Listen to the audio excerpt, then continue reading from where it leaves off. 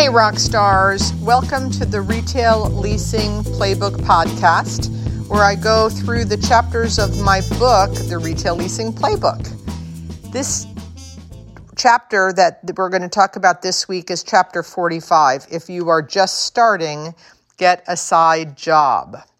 So I hear a lot from students or clients or fans or followers that they just got their new leasing agent job and they're shocked at how long it's taking them to get a deal done.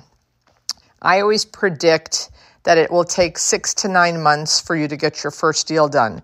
That's even if you are handed some listings when you get your new job.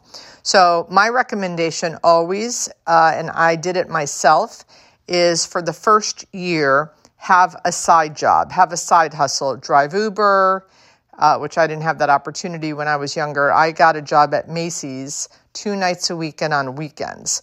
But you could valet cars, you could be a waiter or a waitress, a bartender, just to make an extra, I have a friend who's a bartender and he works on Friday and Saturday nights and he makes about $600 each week. That takes a lot of pressure off of you as a new leasing agent where it's frustrated when it takes time to get deals done. I mean, I just finished a dd's lease and it took over 2 years. Now, you're not going to be working on dd's. dd's is, by the way, Ross Dress for Less concept. So you're not going to be working on that kind of lease when you're first getting started.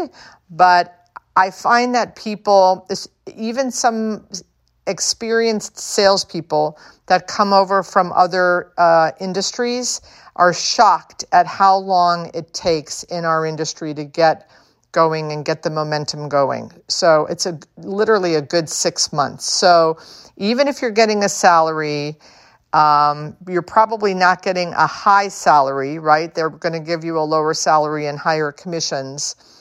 Get a side hustle, do something to make some extra cash, because I promise you it will take the edge off of the desperation of making money. So I highly recommend that, at least for the first year. I remember, it's all relative, but I was making, I think, $27,000. So let's say that's 50 in today's dollars when I took my job at Terra Nova, and my salary was reduced to 18 when I went there. So I went from like 27 grand to 18, took a pay cut. But I just knew it was the right place for me, and obviously it turned out that it was. So I could not use my real estate license. They didn't allow me to do like real estate on the weekends. So that's why I went and got the job at Macy's. And I probably only made $150 a week, but times 4 weeks, right? That's $600. That really helped cover my expenses. And I did that for a year. And by year 2 at Terra Nova, I had made $63,000.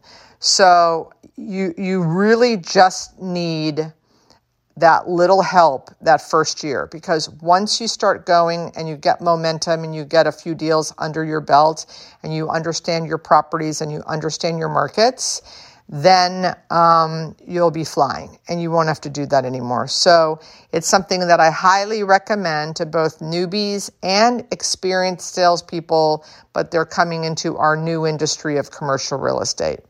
So that's chapter 45. If you're just starting, get a side job. And I'll talk to you next time. Please follow, subscribe, share, like, all that stuff. The more people that listen, the happier I'll be, the more people I can help. Thanks, guys.